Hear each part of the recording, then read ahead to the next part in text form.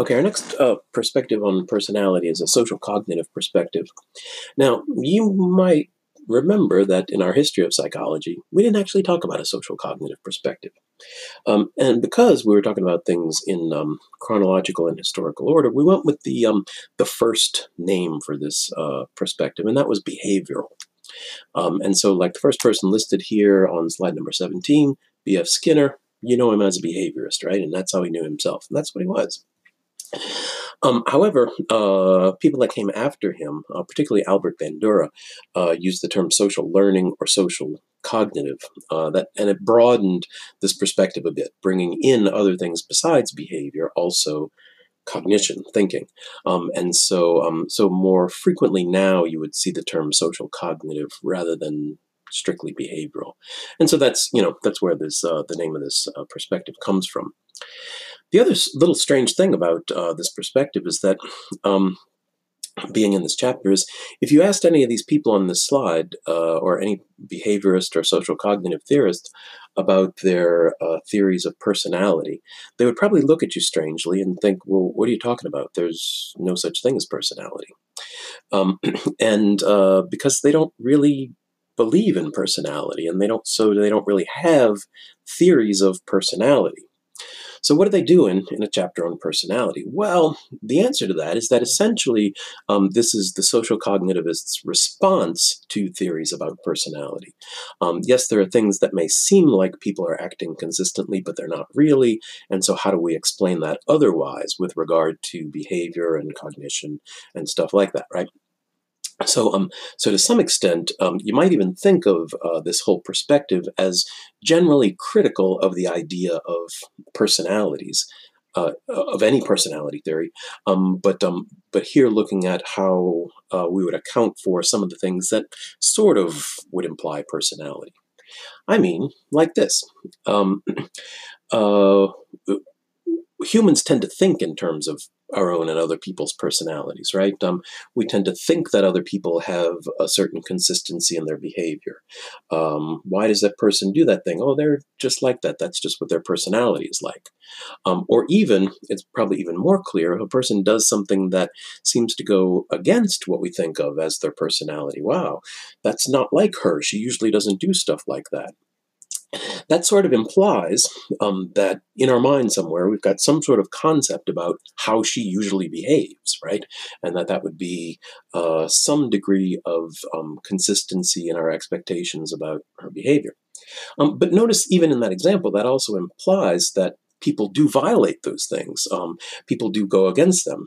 We can be surprised, but, people behave in ways that are inconsistent with our impressions.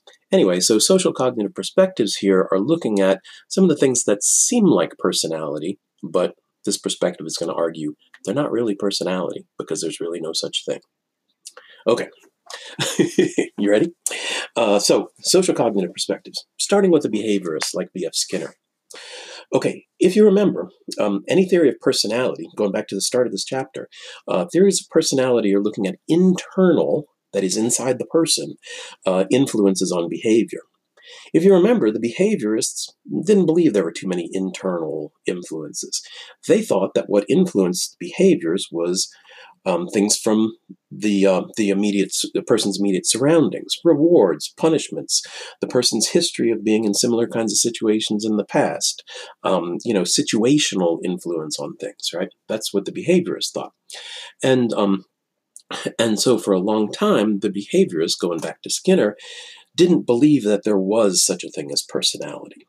Because they thought that behavior was much more influenced by external factors than by internal factors. And personality would have to be an internal factor, right?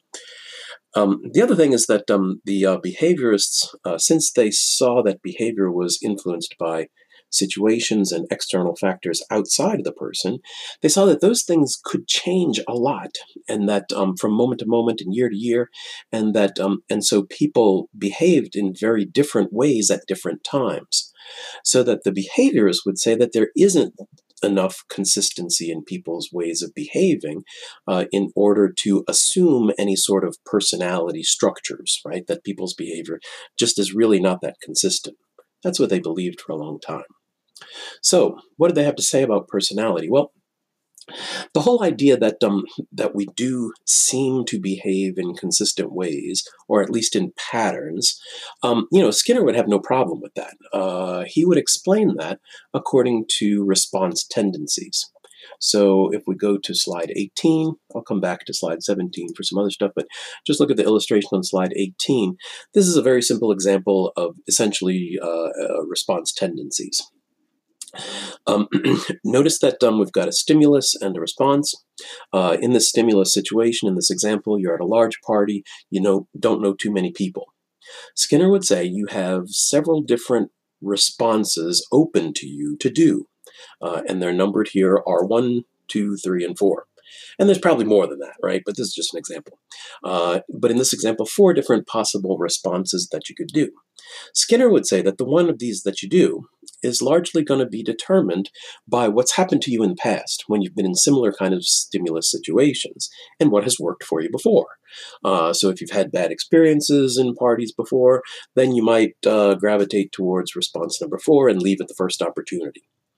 Well, guess what? Then the next time you encounter a stimulus situation like that, a large party where you know relatively few people, you're probably also going to go to that response tendency 4 and leave at the first opportunity.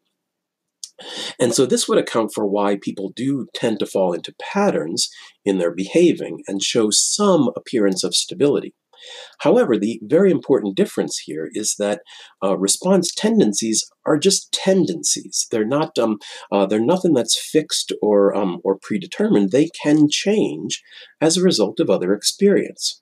So let's say that you're in a stimulus situation where you're at a party and you tend to want to leave early at the first opportunity, but for some reason you don't. Somebody keeps you there, and you end up having a good time. Well, that's liable to change your response tendencies for the next time, right? And so you're liable to, for a while, fall into a different kind of pattern because of differences in your individual experience, in individual situations. Now, that example probably makes sense to you, but notice how it's different than a personality theory. It's because it's saying that while people's behavior can appear to kind of fall into patterns, it's not due to something inside of them. It's due to what's happened to them before, and that they're going to tend to stick to that pattern unless something else changes. But that it's not an internal personality thing, because it can change. It can change as a result of other kinds of experiences, right? So response tendencies. If we go back to slide number 17, Albert Bandura, Bandura's contribution, his main contribution that we talked about already in the course was things having to do with observational learning. If you recall, Bandura was the one who did the studies with the Bobo the Clown doll, where he had people beat up on a Bobo the Clown doll and had little kids watch the films, right? And the kids who saw the adult get reinforced for beating up on the Bobo the Clown doll were more likely to copy that behavior themselves, right? Observational learning. Bandura says that a lot of what influences our behavior is observational learning, and that we learn by watching other people, and that those other people are referred to as models, right? And remember that what we actually learn in observational learning is essentially if we watch a person engage in a behavior that results in some kind of consequence, we're assuming that if we engage in that same behavior, we would experience that same consequence, right? That's essentially what learning by watching is all about. Of course, that greatly expands the possibilities for how people might have acquired different kinds of ways of behaving, right? And that these aren't necessarily just things from inside them, like personality, but things that they've learned from observing other people. Bandura also talked about a construct that he called self-efficacy. Self-efficacy is essentially a person's belief in their own ability to deal with life's situations. Essentially, whatever life hands you, can you deal with it competently? And so people are going to have different beliefs in their own level of self-efficacy. Are you very belief that you're very capable? So that somebody who is high in self-efficacy is liable to, kind of have the idea, well, I don't really know what life is going to throw at me today, what I'm going to encounter, but you know what? I can probably handle it. I can probably manage it. Somebody who's low in self-efficacy is liable to think more like, well, I don't know what life is going to throw at me today, and what if I can't handle it? And what if there's not somebody there to help me with it? And what am I going to do? Right? Bandura was pretty interested in people's beliefs about themselves in the area of self-efficacy, and he found that a person's belief, their self-efficacy, was predictive of their success in a lot of areas. That may not surprise you, but that people who were higher in self-efficacy were more likely to be successful in school and jobs and love relationships, and also more successful in going through psychotherapy, even, right? And part of the reason self-efficacy is mentioned here is because at first glance, self-efficacy can sort of sound like a personality characteristic. It can sort of sound like a trait that's going to be different in different people.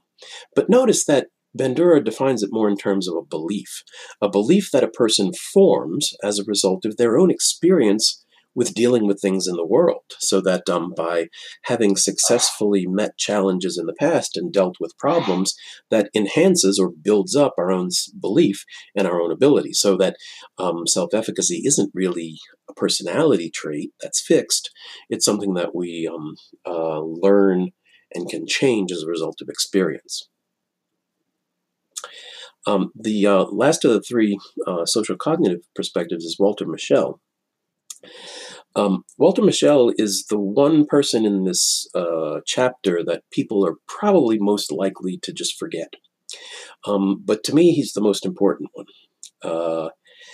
Mischel did research where he tested out some of the assumptions that the behaviorists had from way back. Remember, going back to Skinner, the behaviorists believed that human behavior was not particularly consistent, that we behave differently in different situations, and that it's influenced by external factors.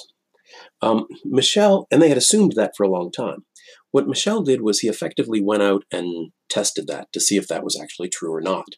And he found that it was. He found that the behaviorists were right all along, that essentially people's behavior is going to be much more influenced by situations than by internal personality characteristics. We saw a lot of this in our chapter on social psychology. Remember, that was one of our major themes in that chapter, that people are liable to do things, act in certain ways because of the situation they find themselves in, not because of their internal personality states. Even though people will, at the end of the day, still continue to think of themselves in terms of personality traits, they're actually behaving in certain ways because of situations.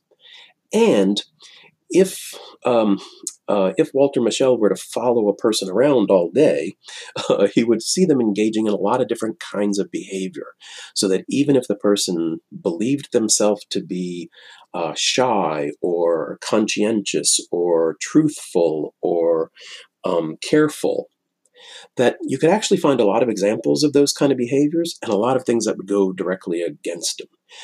But at the end of the day, the person's still going to maintain this belief in their personality as being a certain way.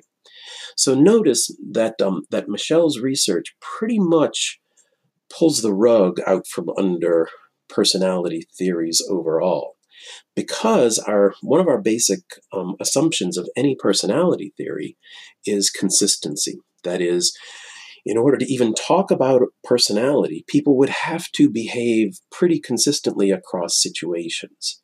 And Mischel's research indicated that they don't. And that humans' behaviors are very inconsistent.